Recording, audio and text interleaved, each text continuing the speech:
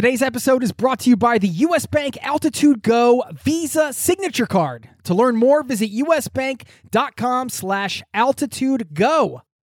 As a traveler, it's a fact you're going to need to manage your spending in different currencies. You need a service that not only helps you send, spend, and receive in different currencies fast, but also does it without the hidden fees or exchange rate markups. This is where Wise comes in. Wise is the easiest way to connect all of your finances internationally.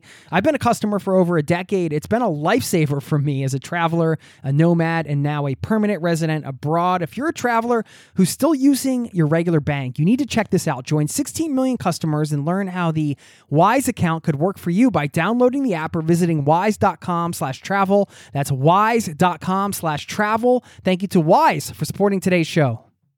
This episode of Zero to Travel is brought to you by the 2024 Nissan Pathfinder with 7 drive modes. The Pathfinder's available intelligent 4x4 is built for even the most epic journeys. Learn more at nissanusa.com. Do you consider yourself more of a beach person or a mountain person? Or maybe you just like flatland, I don't know, or cities.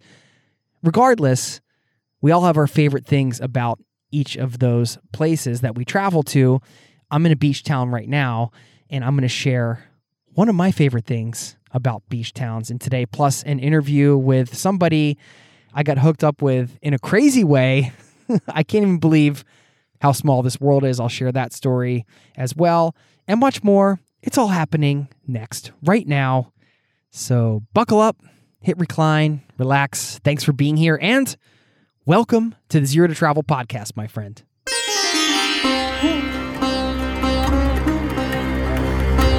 You're listening to the Zero to Travel podcast, where we explore exciting travel-based work, lifestyle, and business opportunities, helping you to achieve your wildest travel dreams.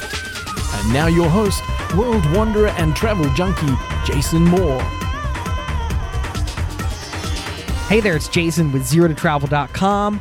Welcome to the show, my friend. Thanks so much for hanging out, spending time with me, letting me bring a little travel into your ears today.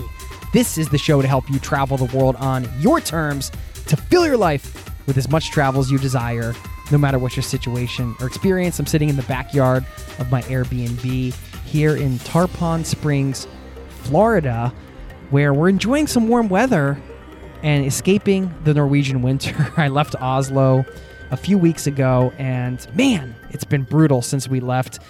There's been a lot of sickness on this trip. More sickness, I think, than I've had on any trip. It's crazy. I'm actually just getting over the stomach flu. I was throwing up about 24 hours ago, hugging the toilet, and just trying to get through the night. But I'm here with you today because I got to deliver this podcast to you on time every week, my friend, and I'm feeling better. Thanks for asking. I'm feeling much better. Have you gotten deathly ill on a trip? I'm sure you have. If you've traveled, we've all been sick, and it's a terrible thing. So anyway, I'm glad to be back on the microphone with you, and you might hear a little splashing in the background. I'm actually along the water here in the Gulf Coast, and there's some fish jumping every now and again, throwing me off my game a little, so I'll try to stay focused. We got a big show for you today, an action-packed show. Yes, I brought up the beach town thing because I am in a beach area. It's been a long time since I've been in Florida. I actually worked at Disney in the college program when I was 20 years old and as an intern, so I lived down here for those few months. That was a crazy time. And I've been here on tour, traveling before, but I haven't really gone out of my way to travel to Florida ever. But every time I've been here, I've enjoyed it, and it's not at the top of my bucket list, but I got family down here, and it's a great place to come in the winter. And you know what?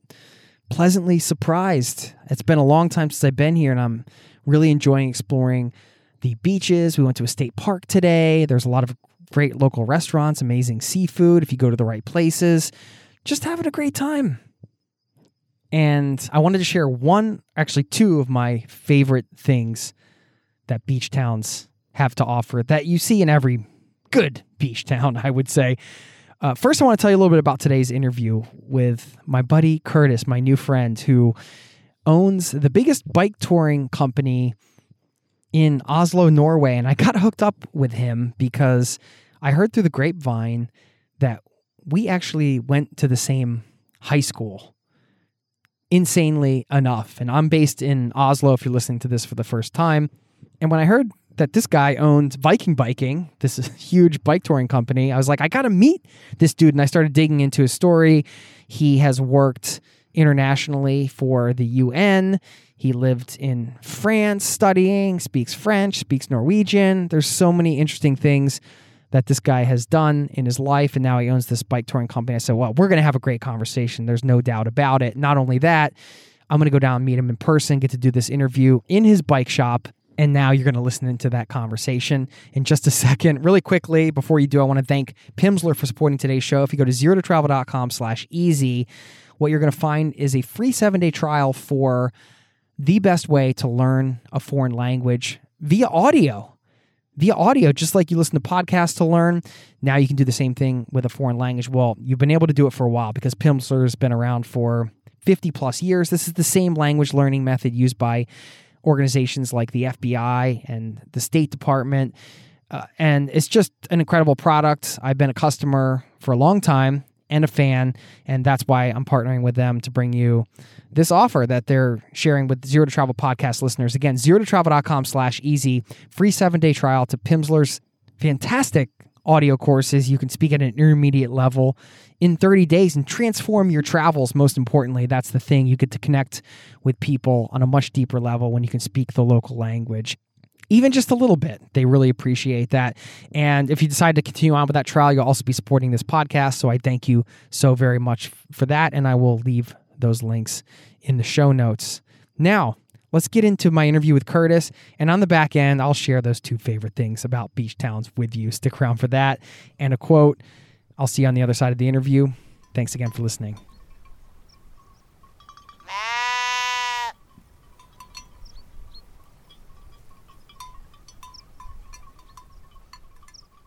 I have the pleasure of sitting here right now with the founder of Viking Biking, based in Oslo, Norway. Number 1 on TripAdvisor, I saw today, for outdoor activities in Oslo. And their website's vikingbikingonline.com. So we're going to talk about bike touring today, life as an expat, and we're going to get into a bunch of stuff. And I'm sitting here with the founder right now. Curtis, welcome to the Zero to Travel podcast, my friend. Thanks. Nice to be along. Let's high five it here. Fellow American expats here. Yeah. Well, not only that, we went to the same high school. That just blows my mind. The world is just too small. This is and you're not the first one I've met in this shop. Really? Who went to the same high school. Amazingly, I think I've had 2 other customers in the last 7 years. One who was in my graduating class, and I didn't know. Really? Yeah. Well, I mean, I graduated with 840 something. Same here. Or something. Yep. Yeah, so it's about the same. Yeah, it was funny because I have traveled around Central America, South America, Asia, all these places. And you know, when you're traveling for an extended period, you'll oftentimes just run into random people that you stayed in a hostel with or something. And you just think, wow, this is like such a small world. And that really is such a visceral thing that drives that point home. And then when I found out that you were here and that you run this company and that you went to the same high school as me, I had that same sort of feeling. I'm like, holy crap. And a no-brainer, we had to talk. Yeah, we had to talk. No better place. I'm looking around and I mean, first I walk in, there's just like loads of bikes and I see a little bike shop set up over here. You got the workbench with all the tools. I mean, this feels cozy, man. Like how proper bike shop. How did a guy from suburban Philadelphia end up in Oslo? Well, all right, before we get to that, let's talk about growing up. Because I mean, we've had a similar experience growing up in terms of where we're from. But 61 East Elizabeth Lane, Richboro, PA, baby. All right. Newtown, PA. I'm a Newtown guy, right down the road. Yep. But I mean, did you travel with your family growing up? Was that a thing for you guys? Or? Not out of the U.S. per se. No. Okay. I had a travel bug very early on. My parents remember a story where we were somewhere on the East Coast, old and colonial, like a Georgetown or a Williamsburg or something old. And I had told my parents that I was going to go to college in a place that was old because I wanted to live in an old town. And I think I was 10 years old. I actually did then. I ended up going to William & Mary, one of the oldest schools in the country. I chose a school based on the fact that it had an old town. Also then during high school, I spent a summer in France. Okay. Like a student exchange? Yeah, kind of, yes. thing? Yep. Okay. And so then I was also drawn to this concept of an old town. And I always told my parents from a young age I didn't want to just be in a place where I had to drive everywhere. I think it was a reaction to suburban life, actually. Yeah. And I always loved bikes. I'd go to Tyler State Park and suburban, you know it well. And this is your backyard, my backyard, same here. And I'd spend all my days biking, and swing by the grocery store, pick up some food and candy, go to Tyler Park, spend my day biking and bike back. And I never felt like I fully fit in the just driving around everywhere culture. And so I kind of turned my back on that in college and went to a little walkable town with an old town. I went to France, and of course it's famous for that type of urban planning, the little centralized downtowns, and you just walk and can bike everywhere and take public transport. I don't know what the impetus was, but I just know I was always drawn to it really early on. I mean, my parents just have funny stories of me in elementary school talking that way. Yeah. Who knows why? We got some bike maintenance going on in the background, which no, it's great because this is a travel podcast. You want to have the flavor. That's right. He's heading out on tour now. I felt the same way about Colorado, where I ended up going later in life. For some reason, I wanted to go to university in Colorado, and I didn't do that, but I ended up living in Colorado. But I'd never been there. It was something about just the mountains. I mean, who knows why when you're a kid, these random things come up. To your biking experience, mine was skateboarding. We would skateboard down to Newtown. We would just skateboard everywhere. And then later biking as well. So it was kind of a mix. But my whole way of living now, in being in Oslo and like moving to Boulder when I was there, and just kind of loving the idea of walking places and not getting in a car for everything, is sort of to counter that suburban experience. I hadn't really thought about it that way. Yep. And it's not like, I mean, I had a wonderful childhood and I loved where I grew up, and it was everything I could have asked for. Yeah. So it's not that I'm against it in a way. It's just that I had a feeling that it didn't fit me in the long run. It's not how I was going to live as an adult. Loved it as a kid, but I couldn't see myself doing that as an adult. And so it's not in a way, necessarily a negative reaction. Yeah. It's just knowing that it didn't fit me for the rest of my life. It was like certain places are right for certain phases. Right. I even describe Norway that way. I say to people, if you're a kid or you have kids, it's amazing. If you're a 22-year-old looking to party, it's pretty expensive. If you're retired and don't feel like breaking your hip on the ice in the winter, you go to the south of Spain. Like, no place is perfect. Right. It's just some places fit you for that phase of life. Yeah. And so where I grew up fit me great for that phase of life. But I seem to know already later on I was going to need something different. And so hence the travel bug. Yeah, the whole phase of life thing, I agree. I mean, I didn't think Norway was going to be a place that I would live because I wanted to get back to Colorado. But now that I do have a couple kids, and you have 3 kids, you just had your third, congratulations. Thank you. And you've got your second, congrats back at you. It is a perfect place for this phase of life, and who knows what will come next, right? Yep. I definitely want to take my kids around the world and travel with them and show them the world and all that stuff. But right now, it's cool to be here. When you went to France, was that the thing that got you more interested in exploring and seeing the world? Was that the thing that put the travel bug into hyperdrive? Absolutely. Now, oddly enough, when I was going to France, my first choice was Madagascar. Really? I wanted to go French speaking because I'd been studying French since I was 13 years old or something. So I wanted to try to improve it. I wanted to go to Madagascar. And then there was some problems with the program that I wanted to go on with some security issues. And it got recommended that we didn't. So I ended up choosing France, which was my backup plan. I guess I always pictured myself working overseas, humanitarian, which is actually my background, not tourism whatsoever. That was kind of more of a side gig. And so I wanted to do humanitarian work, be based out of Europe. I had a very clear vision for what I wanted to do. After the experience in France? No, I'm talking from like 16 years old. Really? Yeah, I have no clue why. I chose a college based on what I wanted to study, which would help me get overseas internationally to do humanitarian work. Yeah. It was there. And I did. We can talk later, but I worked for the Red Cross for many years and did humanitarian work. And so, I don't know, I kind of had a vision in mind. It didn't involve a bike store.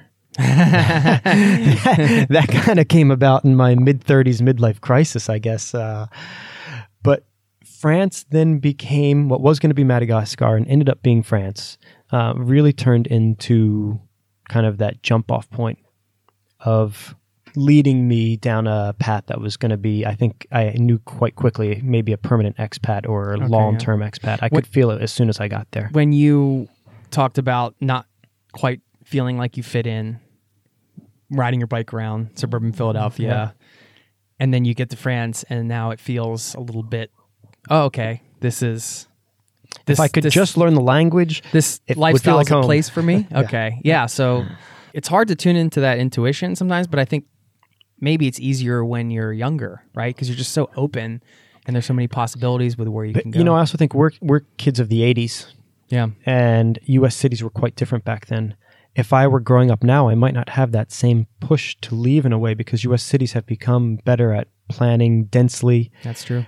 Improved public transport, kind of burgeoning bike movements in lots of cities, and of course Boulder, where you are, but even that was a big reason I moved Washington D.C., Philadelphia, where we're from. I mean, these towns have completely transformed themselves, and they allow a lifestyle now that I don't think was there necessarily when we were kids in the 80s into the early 90s, thinking, "Hey, how do I want to live my life as an adult?" Yeah, that scene has changed. Yeah. And so I think I'm a product of a generation where there wasn't really many good alternatives if you wanted to lead a lifestyle that I think I was looking to lead, which was more kind of walking-based, bike-based, just feeling there's like a certain socialness to that type of lifestyle. Yeah. But that exists now in a lot of American cities. It's really bounced back. So that's why I leave the door open to going back at some point. It's not like I feel like I have to be over here for the rest of my life. Who knows where, as you just said, who knows where you end up. Right. I think it's a hugely important thing to kind of assess your lifestyle constantly, right? I mean, you talked about the lifestyle, you wanted the lifestyle being able to walk around, and that was something that resonates with me because I love not getting in a car. Well, first of all, I failed my driver's license here in Norway, embarrassingly enough. It's a tough test. Don't get me on that rant because it pisses me off still. But I have a Norwegian driver's license, but never took the exam. That's a different story. So I feel bad for you. I need to know how you did that, and if you know anybody that can get that for me in town, it's in full legality. I'll pay cash. In full legality. All right, I'll pick your brain on that later. But no, if you're listening to this and you're thinking, oh well, you know, where I live right now or what I'm doing right now, where I'm traveling, isn't really fitting in with the lifestyle that I want right now in this phase of my life, because it's hard to recognize as you change as a person, right? You're just in the moment with it, but then you look back and you can see how you change and how you evolve. So I think assessing that and seeing, okay, maybe I can put myself physically in a place that gives me that lifestyle that I want. I think it's quite important. The physicality of a location, I think, is underestimated. Even when you're traveling in a way, I find the more I've traveled, the more I become interested in places where I could somehow imagine living there, even if it's completely different. I could, right?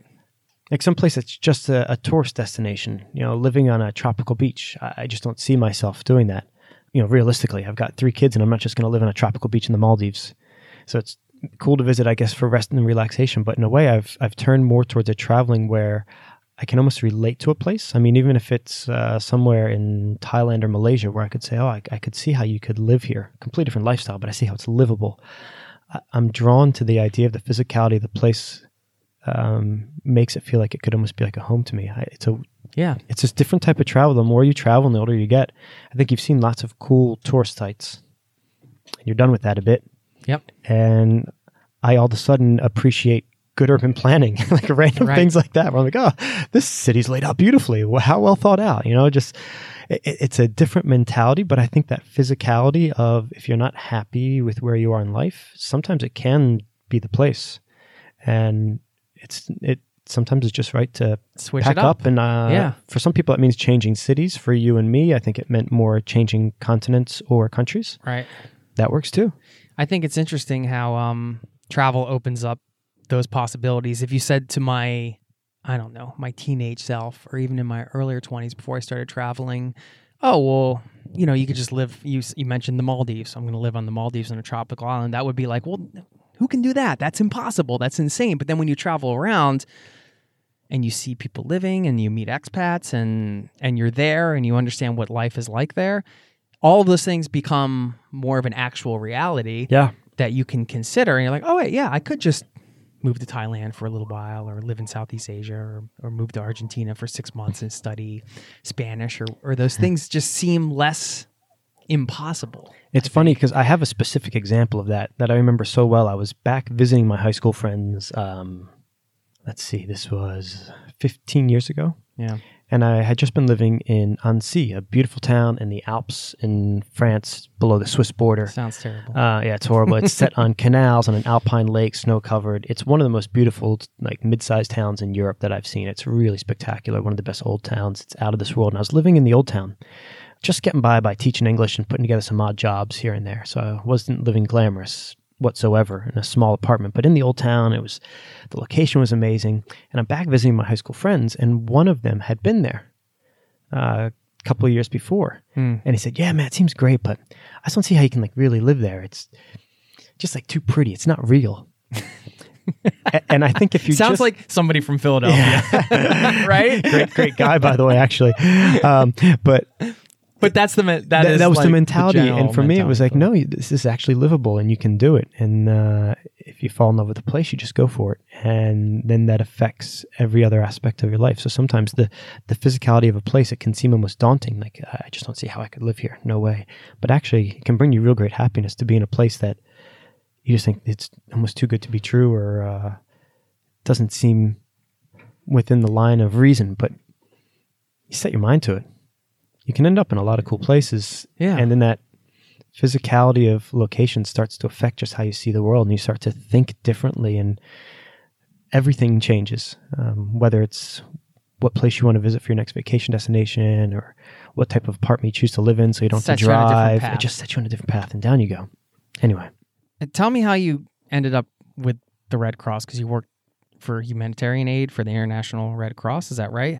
How did you take your college experience and actually land a gig? Like, I guess, give us your... Yeah, I didn't study tourism, even though that's what I work in now, right. Tourism and biking. You studied it I think I would say in a way of you traveled the world.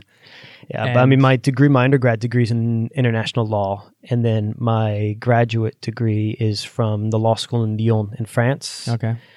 Plus with like a postgraduate certificate in England, where I was looking on management of kind of like legal issues and management issues surrounding disaster response. So you just, after you finished at William and Mary, right? Yeah. You're like, hey, I'm going to do the rest of my education overseas. That's yeah. And so, yeah. And I worked for a couple of years, as I said, teaching English, picking up some odd jobs, and then went back to school, both in England and in France, and then finished off my master's degree in French at the University of Lyon. Wow. And it was very relevant to humanitarian work. I mean, you're looking a lot at kind of international rules around disaster.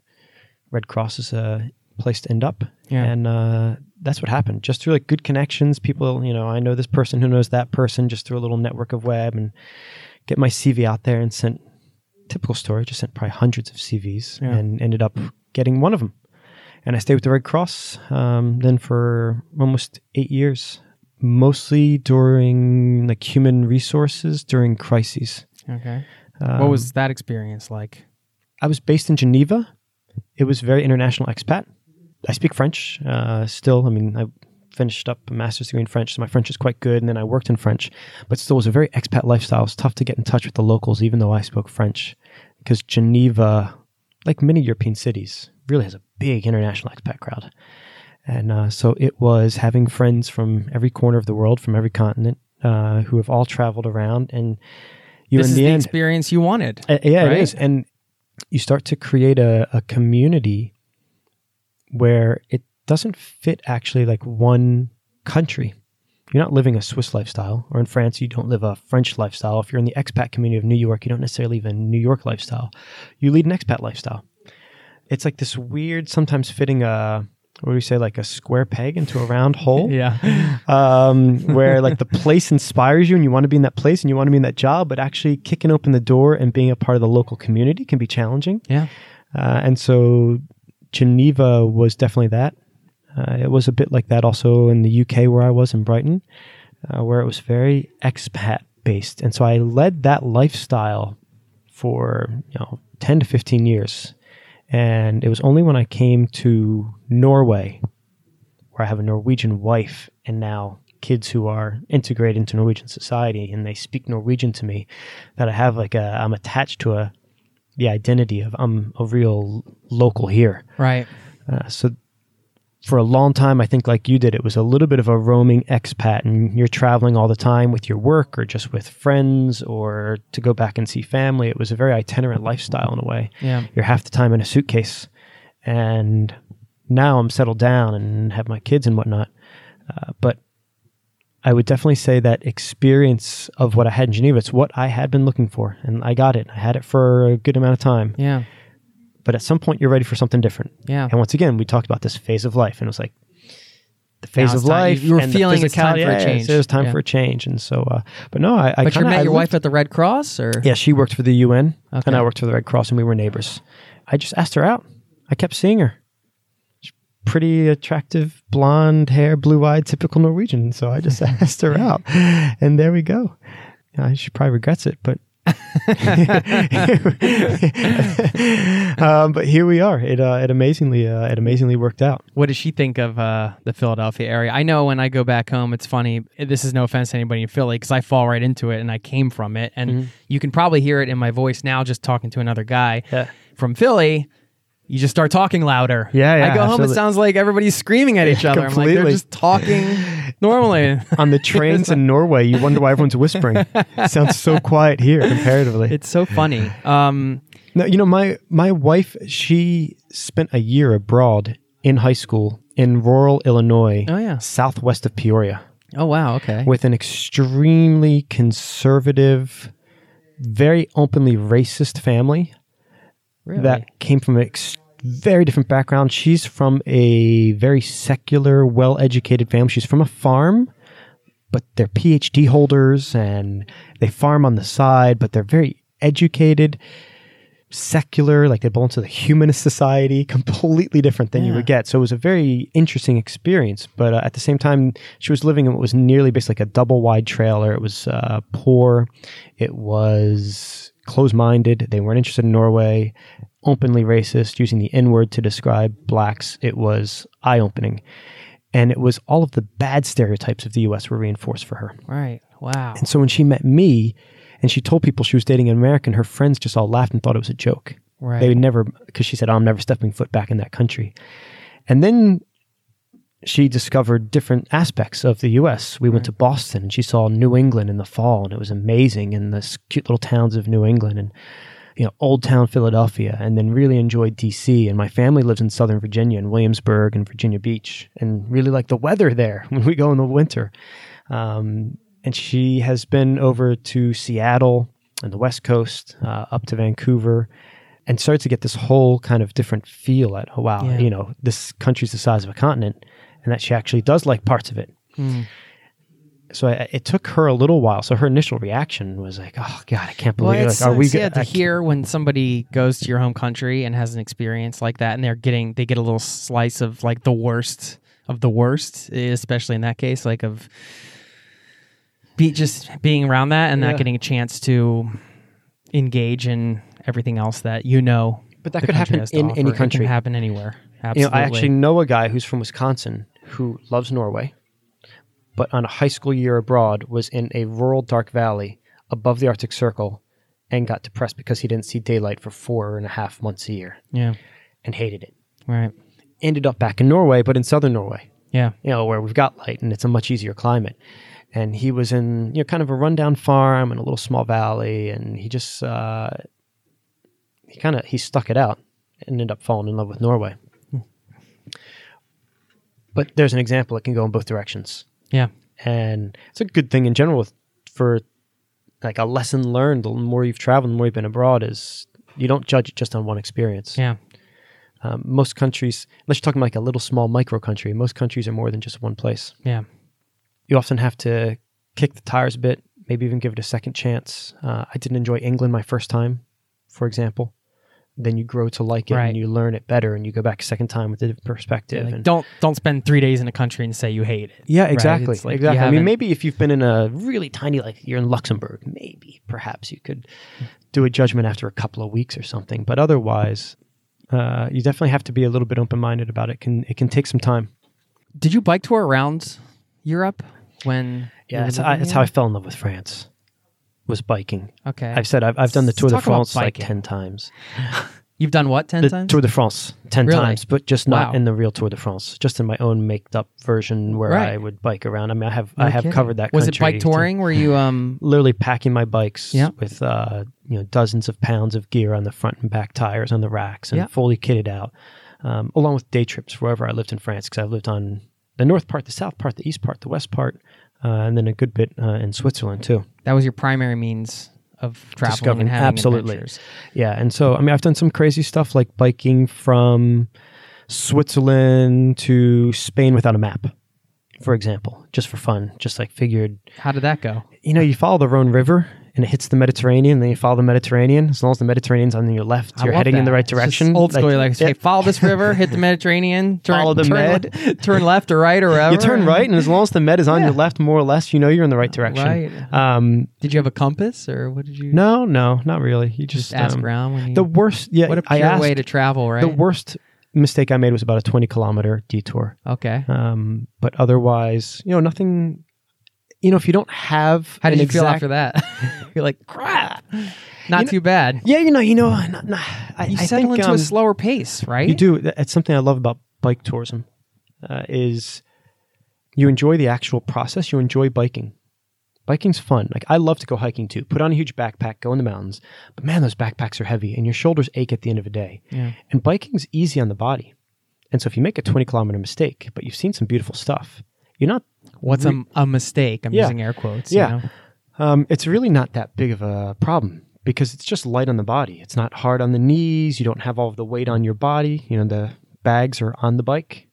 And so once you get used to, you've got a little bit of a weight balance issue, Yeah. because you've got bags on the front wheels and bags on the back. I always rode with my feet clipped in. So you get the extra strength on the up of the pedal as Right. well as the down. And that can help make up for some of it.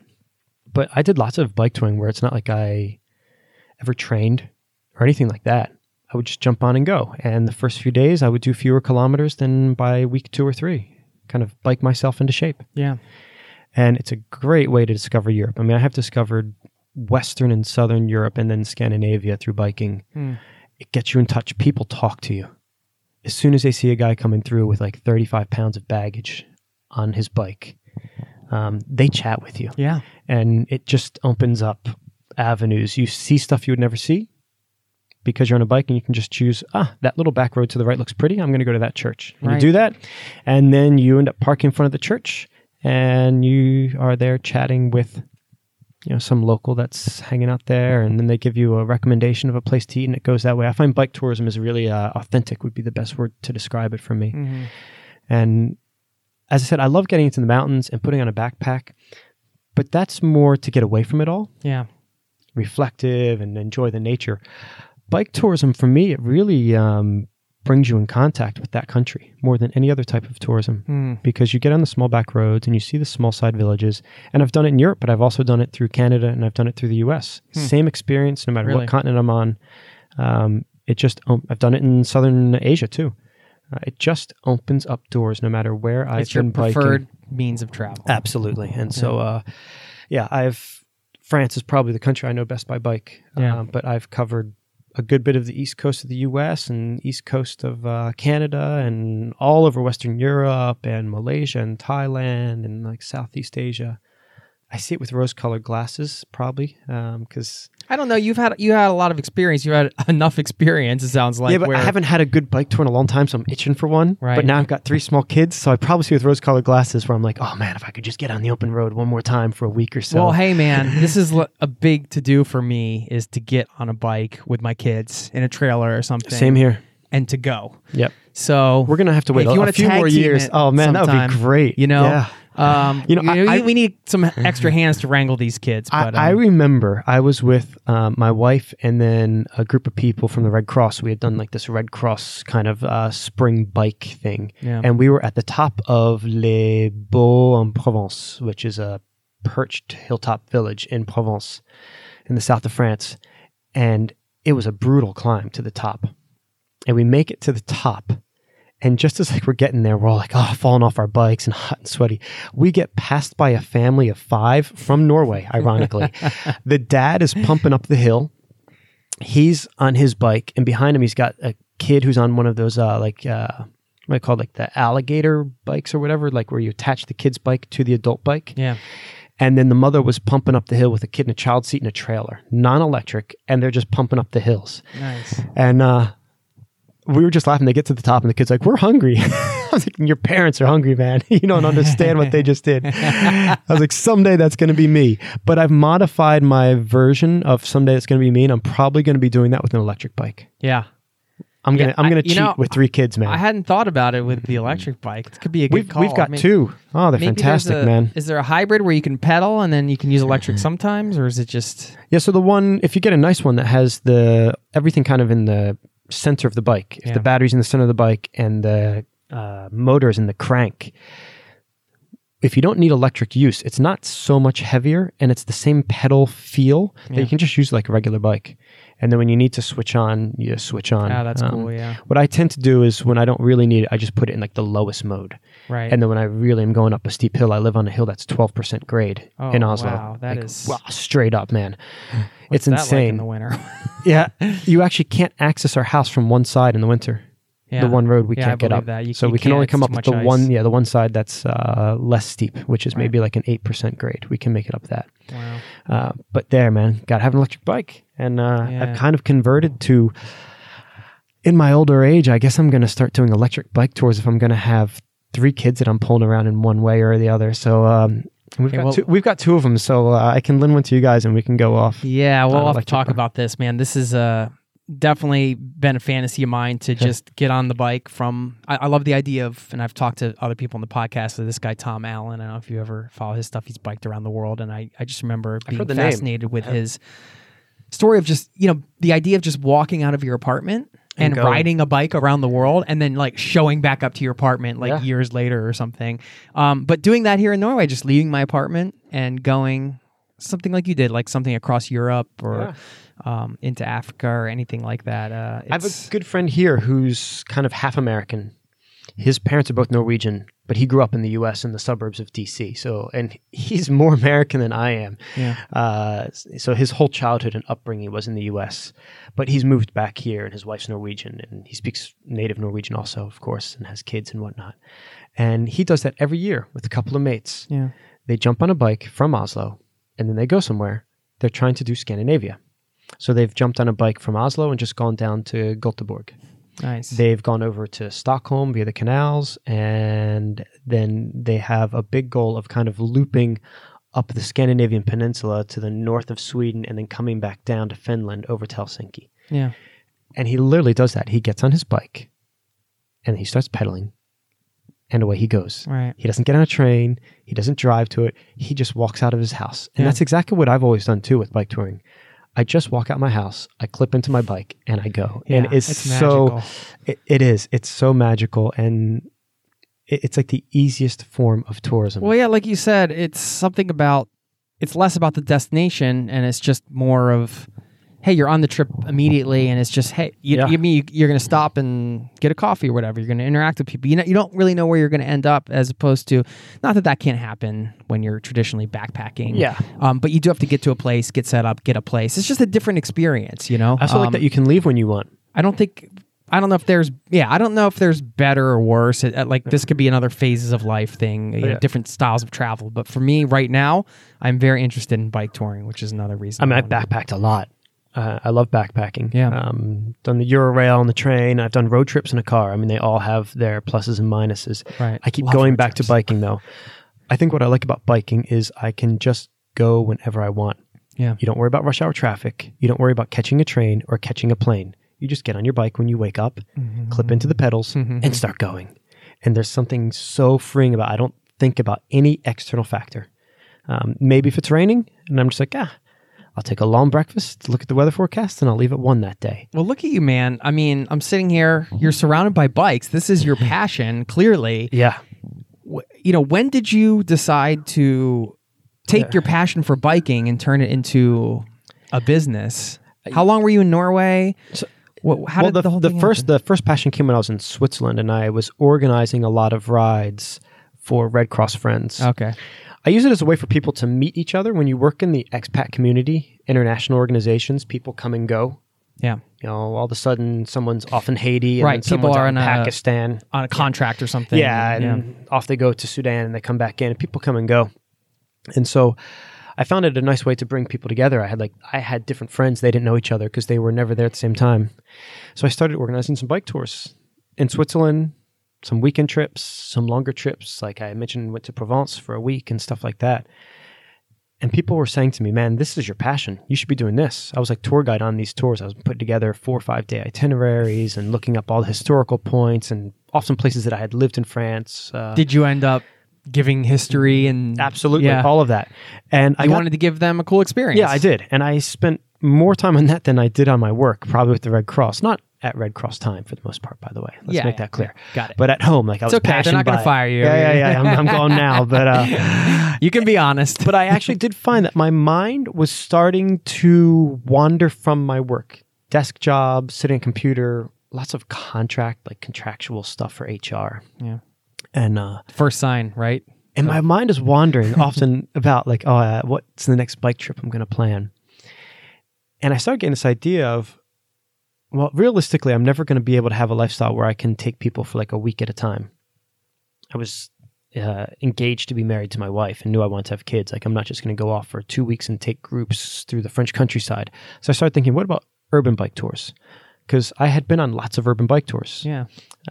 Which ironically, a lot of the companies in Europe are run by Americans. Right. In Munich, it's run by Mike's. Yeah, and that was a very famous one I did when my first backpacking trip. It's the first or second. Yeah, it's huge. And it's the first, and I know Mike a little bit, and it's the first, not know, but I've had contact with him, acquaintance, first or second urban bike tour company in the world. Another one in Amsterdam, Americans who run Fat Tire, which is maybe the biggest if you take it in all of its branches in Paris, London, Barcelona, and Berlin. It's probably the largest bike tour company in the world, would be my guess, for urban biking, and run by Americans also. I'd been on those, and I'd been to Boston. I took a bike tour, been to DC, taking a bike tour. I'd always enjoyed bike tours. So I just started modifying this vision of I had myself biking through the countryside of France or up in the wilderness of Scandinavia. And I modified it to fit my lifestyle ultimately. Right. And I came up with this idea of Geneva by bike. I had colleagues at the Red Cross who were pretty experienced, some that had, MBAs and things like this that were more management, and they could help me write the business plan. Guy from the accounting department who could help me do the accounting and the budgeting. And I set up a company called Geneva by Bike. And we had gone so far that I got an insurance for it. I gotten financial backing from the city tourism board. Oh, wow. They were really into it. It was legit. I was going forward with it. And then my wife got an offer. She couldn't refuse to come back to Norway to work for the Ministry of Health. And I had wanted to come back to Norway. I had been here before, all the way back in 2001, 2002, up in Trondheim, and really liked it. So I had this idea. That's a story for a different time. And I had this idea that I could imagine settling back there. And, I was engaged to be married to a Norwegian. So I thought, man, this is like a once-in-a-lifetime opportunity. So I actually pushed for us. And I thought, I'll just transfer that idea to Norway. Right. I had researched, and there was no bike tour company in Oslo. So I had it in my mind. But when I first got here, I wasn't ready to just start a bike tour company in a city that I knew, because I'd been here a lot because my wife's from the area, but I didn't know it well enough. So I let the idea kind of simmer and just sat there and bubbled for a couple of years while I continued to do consulting work for the Red Cross.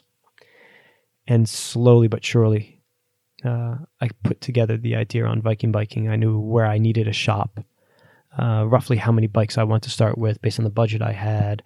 I had tested the routes, and I mean tested. That's the fun part, right? I had ridden variations of what is now our main bread and butter tour, the Oslo Highlights, probably 50 times before I ever settled on a final route. Right. And I then even tweaked it after the first 2 seasons each time. Now we're set.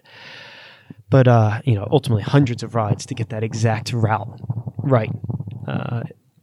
It's work, but it's fun work, right? To just keep biking over and over and over and go, whoa, what's down that road if I take a left there? What if I take a right there? And so I spent these years where I was a consultant with the Red Cross getting everything ready so that when I could launch it it was ready to go at full speed ahead, because in Geneva, I was going to launch it on like a kind of on a side hustle basis, a little bit like, Uber drivers or side hustlers. That's what I was going to do with this. It was going to be my little side hustle, and I'd see if it could grow. But here I just decided to kind of jump into the deep end. Yeah. But that's because I had a few years to think about it. I had my experience in Geneva plus a couple of years here. And by that time I was, 3.5 years into the thought process, had everything registered, good business plan, friends helping out. And so I was ready to take the jump, and I did. And so June 1st, 2012, we opened for business. Wow. What did that day feel like for you? I guess I should have some witty response about it or remember it. I don't so much. No. It's funny because the days leading up to it were heavy training days with the new guides. I had hired staff and I was taking them out on the routes. Was this all money that you had saved? This was all self-financed. Yeah, that's scary. Yeah. Oh my God. How much? You don't have to tell, but was it, Tens of thousands of US dollars. Yeah, okay. Yeah, high tens of thousands. Wow. We started with 50 bikes. That's a lot of bikes to buy. Yeah. Plus I had a shop that I had to put a big deposit on to rent. I had no financial history with this company. And you didn't know. So I had to pay a lot up front. So the guy who owns the building was like, yeah, we'll take you on. You can pay a nice sizable deposit and pay 6 months of rent up front. And I just bought 50 bikes and I had 6 staff members. And that first year was like it was the best of times. It was the worst of times, as it is running any type of company, let alone a tourism company that's weather dependent. Right. And we had one of the worst summers in the last 50 years. In 2012, it rained almost 90% of our first 2 months. Because I think that's when I first came here, and it was just weeks of rain. And cold. Yeah. We literally were wearing wool sweaters sitting in the shop because the heat turns off. At a certain date, you can't turn the heat on inside the building anymore. And then it turns on again miraculously on like October 1st. So in the middle of July, we were wrapped up in wool blankets and wool sweaters because it was 13 degrees and raining, 13 Celsius, whatever. That's like 55 degrees. Were you and that's pretty not nervous at normal. that point? Oh my God. Yeah, I ran a debt of 400,000 kroner that first year. That's the equivalent of like 50 divide by grand, 7, something like that. Yeah. 40, 50 grand. Yeah, so I ran 40, 50 grand US dollars. So I had eaten up into basically all my savings. Luckily, my wife was able to... So it was not profitable the first year? Nor the second year, but had turned a corner. Yeah. I didn't start living comfortably until last year. Wow. Some of that was a decision, which was I wanted to make sure that other actors didn't try to come in. I always had this fear that there were other actors that were going to try to come in and take my place. Right. And there are other small bike tour companies. And I, in a way, I work with them. We try to partner up together and fill different gaps in the market. That works fine. But I was always afraid that there was going to be some big one that was going to come along. And so I kept scaling up. So instead of paying myself, I kept buying more bikes. And now next season we'll have nearly 200 bikes. You were investing in the business. So I was investing in the business instead of in myself, and was just getting by the hair, like in my chinny chin. And then last year it turned a corner, and this year, and so much of it was that first year was just the horrible weather, and every summer since then has been fine and normal, and a nice Scandinavian summer. And this summer was the greatest summer of all time. Yeah. It kind of compensated for that first season that we were open. So it was taking a passion and turning it into a profession, but that's much more glamour sounding than it is in reality. There's a lot of ups and downs. There's sleepless nights. Can I make payroll? You have 3 kids in the time that I've opened this company. There's plenty of nights where everyone else goes to bed at 10:30. I work until 1:30 at home, answering emails and sending out bills and paying bills. And then one of the kids is sick and is up at night, and I wake up the next morning at 6, having slept an hour and a half, 2 hours, and then I go out the next day. I'm on tour for 6 hours. Like there's low times and tough times to when you start your own business, and that is universal. That doesn't matter what industry you're in, what country you're in. It's tough. The benefit of it is that I think at that point now, next year, I plan to have an office manager who takes over a lot of the tasks that I don't like, because I started this because I love biking and I love people. And now we have Viking hiking. Yeah. So we also do nature walks through Oslo's great nature, out on the islands, island hopping, or up in the wilderness in the Marka in the forest. And that's what I want to do. I want to be out in the wilderness showing people moose tracks. I want to be biking to the beaches and jumping off sea cliffs and swimming. I want to be going through the world's largest sculpture park, Vigeland Park, on You bike. want to do the fun part of Yeah. what... And so I always thought I would get to that point. I thought it would be faster. I had a plan that it would be after 5 seasons. Yeah. This was my 7th season. Okay. So it's going to be on the 8th season that I can really turn over, I think, the administration of the company over to someone. Do you think the fact that you started a business around something you're passionate about carried you through those tough times? Yeah, I think so. If I had just been sitting on a computer, if my business were just kind of doing something office-based, I would have gone crazy because that does not fit my mentality. It's one of the reasons I had to leave the Red Cross in an organization that I love. Like, I bleed Red Cross. I love them with my heart, but at the same time, it's still very much computer-based work. Yeah. And that drove me crazy. And so my mentality was that of a traveler, right? I mean, you share that with me. And there's a certain freedom to doing your own thing. Yeah. So I think by being able to do my own thing in something that I was passionate about, those 2 factors is what kept me going. Yeah. Being able to do what I want, just choose. Okay, this is how I'm going to run my business. I'm making the decisions and the buck stops with me, and I had all accountability, and I like that. And that it was something that I enjoyed doing, which was being outside in nature and in biking. And if a bike broke down, I like getting grease in my hands and fixing it. Not so much anymore. Don't have time to it. But in the beginning, in the first few seasons, it was so varied and diverse that even though the times were tough, still when I was in the shop here, helping customers out on bike rentals, fixing bikes, or out on tour, I still loved it, even if it meant sleepless nights. Because, man, are we earning enough to do payroll? Which we always did, but barely. So, yeah, that passion helped me through it. It was one of the 2 factors. And also, I just don't like having a boss. That's a good indicator for being your own business person. Yes. One of the big patterns that I've noticed seems with you is that you have been able to have a hyper awareness around the things that you like, and then you're designing your lifestyle around that, whether it's your business or where you're going to live or what you're going to do from the young age, going into saying, I want to do humanitarian work and be over in Europe and doing that. And I just think intention is so important when you want some kind of lifestyle or you want to do something that seems really big, and you hold on to that and take it as a truth rather than just some sort of, oh, this is just a random idea. Like, I don't know if I could ever do this. But if you take your dreams seriously and you make choices that are like revolved around them, I think that's a really powerful way to live, and you can, I don't want to say manifest those things because you put in the work, but it's interesting you say you put in the work. There's the old adage, like, if you just work hard enough or whatever. I don't think it's completely true. I think you can work as hard as you possibly can, but without a good plan, that work doesn't necessarily get you ahead. If you have a great plan, but then you don't work hard at all at it, that's not going to get you. You actually have to find the right balance, because if you just focus on one or the other, it's not going to take you down the right road. So yeah, I think I've often had quite a vision or a plan of what I want to be doing in life and put it into practice. And then I worked hard. But you also have to realize at some points, running your own tourist business in a foreign country in a foreign language, you can burn out. And you sometimes have to back off and say, oh, I'm working too hard.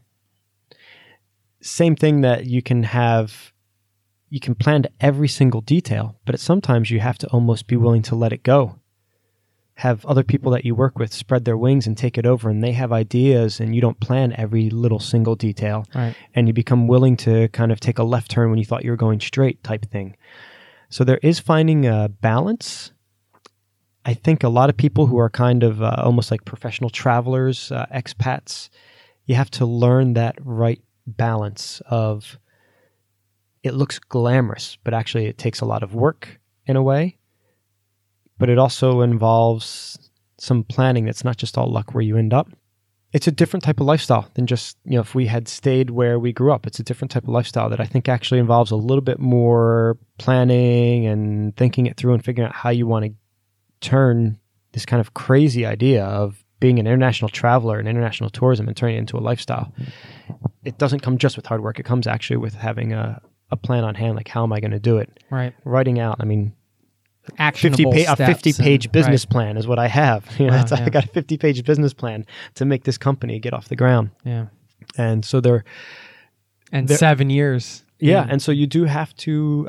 I think it's a type of lifestyle that requires you can luck into it, but I don't think it is sustainable. You do have to plan it out ultimately because it doesn't just fall in your lap. It's an unusual lifestyle Yeah. that we lead in a way. You sometimes have to remember that it feels very normal to us, but for the vast majority of people, it's not normal. It's normal to just sit in a bike shop and chat with you with a couple microphones Yeah, on a exactly. Tuesday afternoon. Yeah, Sure. no, I mean it's not completely normal. So you do, if it's the lifestyle that you want, and it's not for everybody, but if it's the lifestyle you want, it involves a little bit more planning than a regular 9-to-5 job in suburban Philadelphia. That can just come to you naturally. This is a lifestyle choice that doesn't just You have to kind of take fall from a initiative tree. to Yeah, make it does. the plan. And so if you want it, you kind of have to go out and get it. It's not going to, for most people, it's not just going to land in your lap. When you were designing the experiences and you were doing the 50 rides, Yeah. trying to fine tune and everything, did you during that process become closer with the city, with Norway? Did you build a relationship with Norway by doing that? My appreciation for Norway is growing each year. And I don't know if that is from being out in Oslo, which really is a great city to be active in. It's one of the greenest cities in the world, arguably the greenest as a percentage of its landmass. You know, you're talking like 65% of Oslo is protected green space. So if you like being out, biking and hiking, it's ideal.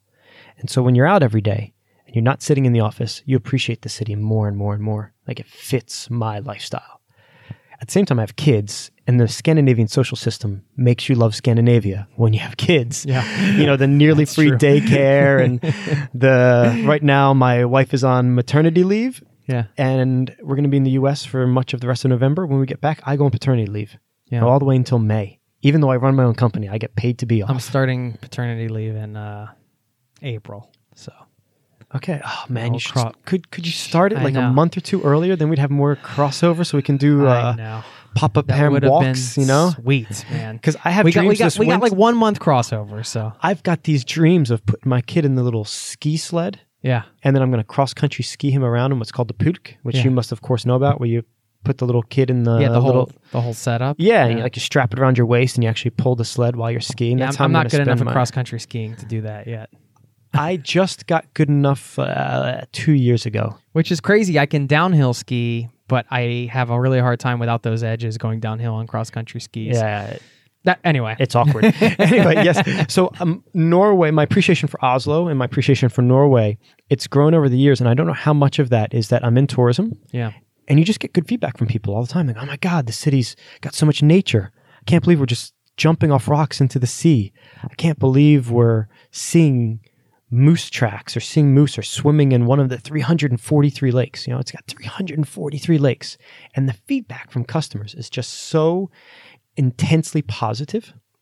I think they feel like when they've been with us, they've seen kind of more of like an authentic, a real Oslo, which Yeah. is a city that's based on nature. Yeah. And they get out and they explore that on foot or on bike with us. And so that just makes me appreciate it more. But then there is also the fact that, man, this system works really well when you've got kids and you learn to appreciate it. Yeah. So I think it's a two-pronged reason that I continue to have year by year an increased appreciation for Norway and Oslo, which is great because in Geneva, there was a diminishing returns. It was starting to go down after a certain period of time. And for me, it's continued to go up here. It wasn't a love at first sight. No.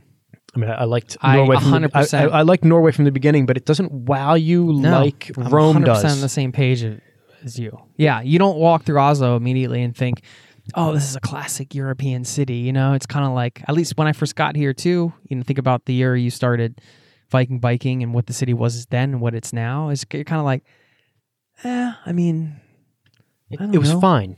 Yeah. But then, like you said, it does grow on you or you grow into it. I'm not quite sure how You know, that I think it fits. that I works, but- was talking about how the longer I've been traveling, the more I start to appreciate cities that are livable, Yeah, no matter where they are in the world. that's true. Yeah. And that's Oslo. It's a city for people who appreciate a livable city. When you come here and you think, wow, everything works. The coastline is beautiful. You can swim in the heart of the downtown port. The water's clean. You can drink from the rivers in the forest of Oslo.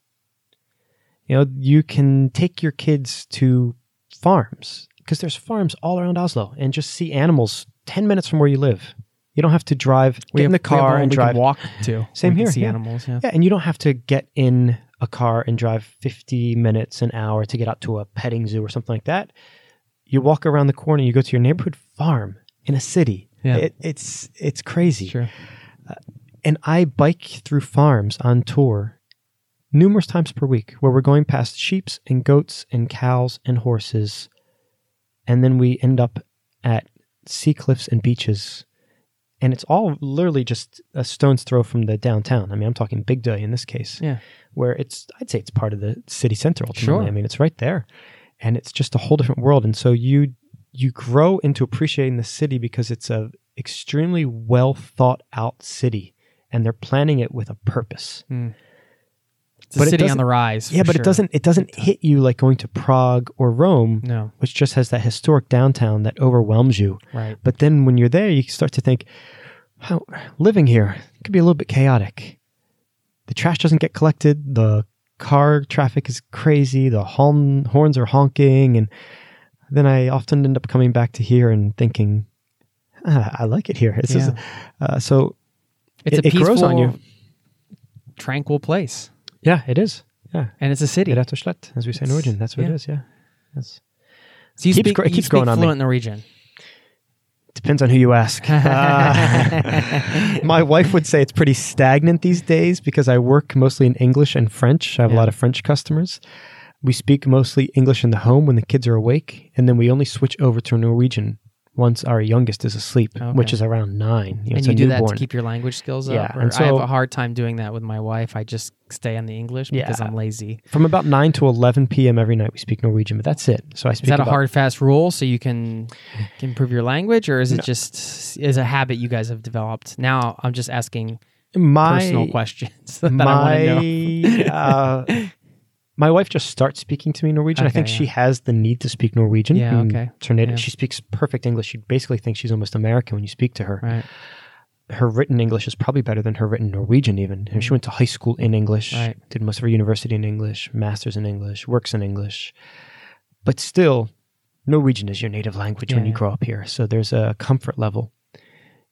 And I think there's also a certain fairness that goes with most of our relationship. We've been together for 12 years. Most of our relationship has been in English. It's nice to have a little bit of balance. Right. If we have arguments, she speaks in Norwegian, I speak in English. Then we're on 50-50 equal ground now, which is real nice When for you her. can argue in another language, you know you really got so, it. It's good. We should probably argue in Norwegian because I just can't think of the words and I can't be as quick. So then my anger dissipates. Yeah, and you can't say told anything her that's this. stupid. Yeah. And then you're just like, oh, well, what are we even fighting about again? I just couldn't even think of the phrase. Whatever. Forget it. That's funny. Yeah, been there and done that. I think I'm going to institute that rule with her when the last kid goes to bed. It's going to be full on Norwegian. It works, and it I slip into English sometimes. There's no doubt. Yeah. But for the most part, I'd say from 9 to 11 p.m., it's 85% Norwegian. Yeah. That's pretty good. And my Norwegian's good, by the way. Right. It's my French is probably still a touch better. Okay. Well, then you're at Maybe a pretty not written. My written Norwegian is better than my written French. You're at a high level French then is because better, you said you worked in French. So if your Norwegian's only a touch less, then that's pretty stellar. No, it's good. I mean, I can sit around a table with all Norwegians and have good jokes and a long dinner and be in the moment and be in the moment comment. and just that's what I need not to a get problem. to. It's not a problem. It's a problem for me. My language has always been a struggle for me, but I've really enjoyed the process of learning it and then getting it really has connected me closer to the culture in such a huge way. All right. So, I mean, we started getting the topic of Oslo, and as we're kind of getting to the end of this, I would be remiss if I didn't ask you more about Oslo and what are some of the things people should see here. Like, why should people come to Oslo? You mentioned all the hiking and the biking and the nature opportunities. It's so interesting because I have been thinking about this, not related to this podcast, but Oslo in 36 hours was just in the New York Times the other day. Yeah, I opened up the link. I haven't read it yet. I read it. It struck me as someone writing it trying to do none of the main tour sites. And I don't think it is Oslo in 36 hours. It's Oslo in 36 hours for someone who's been here for 72 hours already. Those Right. are what you do on day 4, 5, and 6 Yeah, to a yeah. certain extent. It's tough to say, but when you're a tourist, man, be a tourist to a certain extent, Mm-hmm. right? Most people, they just want to fit in with the locals, and that's why you jump on a bike, right? This is why biking's great. I was going to say, 'cause you you, can- you get to see the sights, but then there's this... But you're not on a big red bus. Right. And so you still have to see the main sites. There's a reason they're the famous sites. You don't go to Paris without seeing the Eiffel Tower Right. and the Champs-Élysées and the Louvre. You need to see them. But then if you're there for longer and you have time to explore deeper, then you go deeper into it. I find if you can jump on a bike or walk around, you'll kind of soak in the vibe of the city as long as you're at street level. So even if you're going between the main tour sites, but you're doing it on a bike, or you're walking, or you're taking the local tram, you're just not doing it on like a typical bus tour, you'll soak in that stuff that you don't read about in guidebooks, because that's between the main tour sites. Right. But you still got to see the main tour sites. I mean, if you come to Oslo and you don't see Vigelandsparken, the largest sculpture park by any one artist in the world, one of the craziest pieces of public art you'll ever see. Yeah. I mean, you've It's seen a very it. inspiring place. And people still mostly refer to it as the naked park on our tours. It's just hundreds and hundreds of naked statues. It's a bit overwhelming. If you don't see it, I don't feel like you've seen the best sites of Oslo. And I read the comments on that New York Times article where a lot of people were saying, never once mentioned the largest sculpture park by any artist in the world. Right. How can you not do that? Yeah. That's like saying, go to New York and don't go to Central Park. Right. You go to Central Park Yeah. if you're a tourist. Just trying go to be to- cool by not mentioning the I main thought sites. that. Yeah. And so to me, that 36 Hours article was a great article. Fun how it's written. Didn't agree with all points in it, but nonetheless fun if you've already been in Oslo a few days. But if you haven't been in Oslo a few days, you've got to see the sculpture park. You've got to see the modern harbor, of course, which she does recommend in that article of the New York Times. But you also have to get out in the nature. It's something I found funny about that 36 Hours. It mentioned how this is such a green city, and if you want to understand Oslo, you got to know the nature. And then she just talks about kind of Didn't include hipster areas that you should go to that are cool restaurants and cocktail bars. Experience the nature in Oslo. Yeah. You take Metro Line 1 and you go to the top at Frognerseteren, past the Holmenkollen ski jump. And it's this one of the most beautiful old wooden buildings in Oslo. You're nearly 1,500 feet or nearly 500 meters above sea level. And you've got the fjord and the city stretching out dozens of miles below you. You've got the wilderness and the lakes behind you. If you're there at the right time of year and right time of day, you might see some moose. And then you just go for a walk. And you're out in the wilderness. And you'll understand where that peacefulness of Oslo comes from. This, you can be in the heart of downtown Oslo and you still hear no horns and it's quiet and peaceful. But you're in touch with nature. Get out to the coastline. You can find sea cliffs to jump off. You can find little hidden beaches. Be careful which one. A lot of them are clothing optional out on Big Day. You just come across, you like turn around one Noticed corner that of last rocks and time all of a I sudden you're was like, there. whoa, Yeah. hey, hi, hello. And Yeah. you just keep walking on like nothing happened.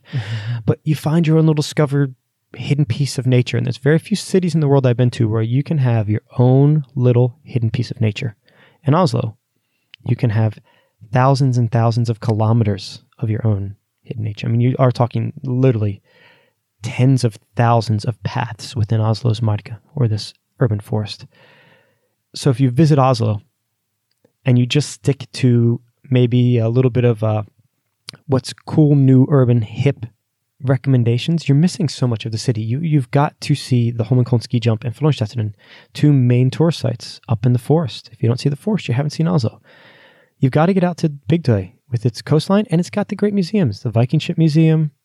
I love the Fram Museum that was redone a couple years ago. To me, it's the most interesting and interactive of all the museums out there. But how can you come to Oslo and it's the only place in the world that has good Viking ships? That's it. There's no other city in the world that has real, well-preserved Viking ships. The 3 best preserved Viking ships in the world are all in one museum, and they're in Oslo. And you go and see them. They're from the year 800, man, or the Right. 800s. It's funny because we just had friends in town. We went to Vigeland Park. We Yeah. went to the Viking Ship Museum. You've got to do it. Went down to Akerbrygge. Yeah. Yeah. And they're great sites. There's a reason they're popular. Yeah. They are great sites. The difference in Oslo is you can visit these sites, and it's not like going to the Colosseum. It's not like going to the Eiffel Tower. There's not a million other people there. It's a little bit off the beaten path as a discovered tourist destination is Yeah. Oslo. It's hot. It's up and coming. Definitely. It's very much on the radar, but it is not like going to Prague No. or Paris or Barcelona. You can feel like you're on your own in Oslo quite easily. You can also be unlucky and go to the Viking Ship Museum when there's 3 bus groups of Chinese tourists that all show up at once, and they take over the museum with 220 people showing up at one time. Get a little unlucky. But you can also go to that Viking Ship Museum at times where there's 30 other people in the building. Yeah. In that's peak what season. we want. Yeah, it's great. And so you have to see these major sites.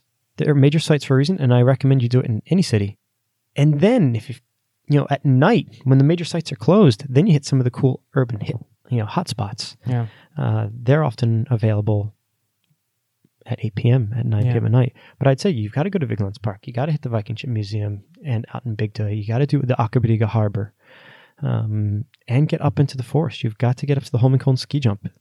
Standing on the top of that Holmenkollen ski jump or at Frognerseteren. Pretty rad. I haven't heard rad dropped in a long time, man. And it is pretty rad. It really is. So you just got to do some of the big tour sites and then fit some of the lesser known stuff as part of the journey in between them. Grab a bike, and then you can see all the lesser known stuff as you're making your way from the sculpture park to the Viking Ship Museum. Then you all of a sudden end up biking through a farm, as we were talking about. And you do, randomly. You end up going down some beautiful streets that have gorgeous neoclassical architecture from the second half of the 1800s that you wouldn't have seen otherwise. So if you can get about like a local, but still see the main tour sites, you kind of kill 2 birds with one stone. And if you need a bike or a guide, biking, hiking. We've got you set up here, man. Viking. VikingBikingOslo.com. You can hear Curtis is the man. He knows what he's doing, and it's an amazing way to see the city. So if you come through that's here. an exaggeration. I hire people who know what they're doing. I make a lot of mistakes and hire good staff. So let's get that clear. That's awesome, man. Thank you so much for your time. And check these guys out if you come through Oslo. And I always tell people, hey, look me up. Now they can look you up too. If they're in town, we can, would love to. Always nice to meet listeners from this podcast when they come through town. It's a pleasure. And and we're a team of expats that work here also that have similar stories, and we relate to other travelers and expats. So just stop in. Anyone is what a great for thing, a man. To be a traveler and then to be around that international flavor, getting to meet people from all different countries, which is, one of the best parts of traveling to me is you got like meeting the locals and being in the place and the physicality that we talked about and the culture there and everything like that. And then you got the other side, which is meeting the other travelers and the international vibe. And you get to meet people from all over the world. Get a little bit of both here at Viking Biking. Yeah. And you have set yourself up with a business that you get to be around that international flavor every day. What a big difference it makes to show up to work and to have that. Not by chance. It's one of the reasons I started. Right. Man, it's great. I got 2 places in my heart for work. I got one that's Red Cross and one that's Viking Biking, and I'll carry them to the grave with me. Love them both. Yeah, it's awesome, man. Well, congratulations on everything, and hey, man, we got to hang out a little more now that we're connected here. Absolutely. And I always high five these things out when you're in person. And I say one last thing, which is go Sixers, trust the process. Hey, I just for you, my man. Oh, the Eagles are flying high. I nice. put on my Eagles t-shirt. I forgot to reveal it, the big reveal at the end. So thanks so much. This is great, man. Thanks for your time. Touch of Philadelphia in Oslo. Thanks so much. There you go. Let's go grab a cheesesteak. Okay. Take care. See you. Bye.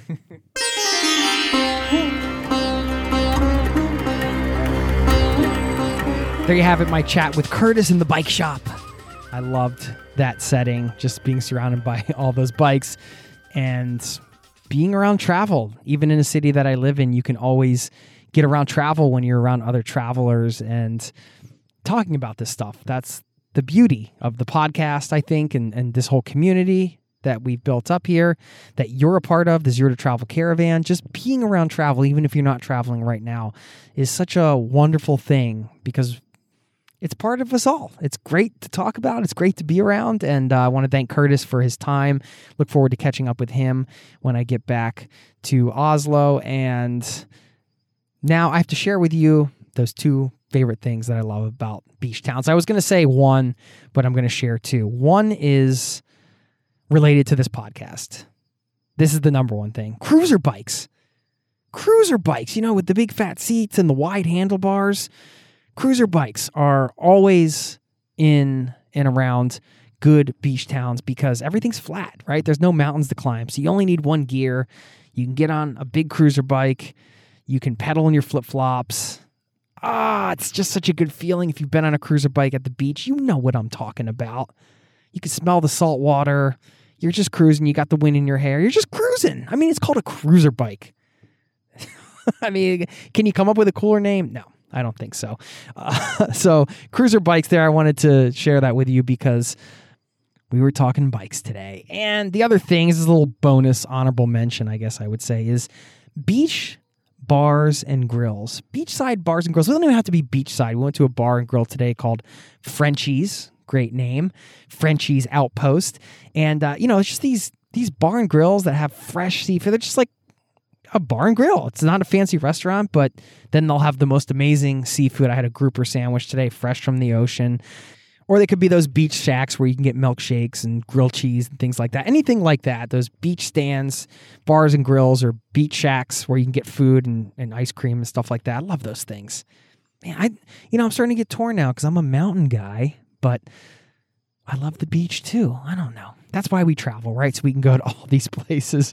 Before I let you go, I'm going to leave you with a quote. First, I want to quickly thank, once again, Pimsleur for supporting today's show. ZeroToTravel.com/easy will take you to a link where you can get access to a free 7-day trial to Pimsleur's monthly subscription service. Now, what does this mean? It means instead of spending hundreds of dollars to get all of the lessons in a language you want to learn, you can actually pay a low monthly fee, just like you do for Spotify or Netflix, and you can get access to all of the lessons in whatever language you want to learn. And you know what? They're letting you try it out for free for 7 days. Just go to that link, ZeroToTravel.com/easy, and you've got the hookup. This is a great way to learn a language on the go through audio. If you like listening to podcasts, you're going to love it. Go for it. Don't put it off any longer. Give it a try. Thanks again to Pimsleur for supporting today's show. If you decide to continue on with that monthly trial, you'll also be supporting my work and the podcast here, and I thank you for that, my friend. All right, let me leave you with a quote, an inspirational quote on cycling. This one's from Eddie Merckx. Ride as much or as little, as long or as short as you feel, but ride. Have a wonderful day. I'll see you next time. Cheers. This podcast has been brought to you by ZeroToTravel.com. Ideas and advice to make your travel dreams a reality.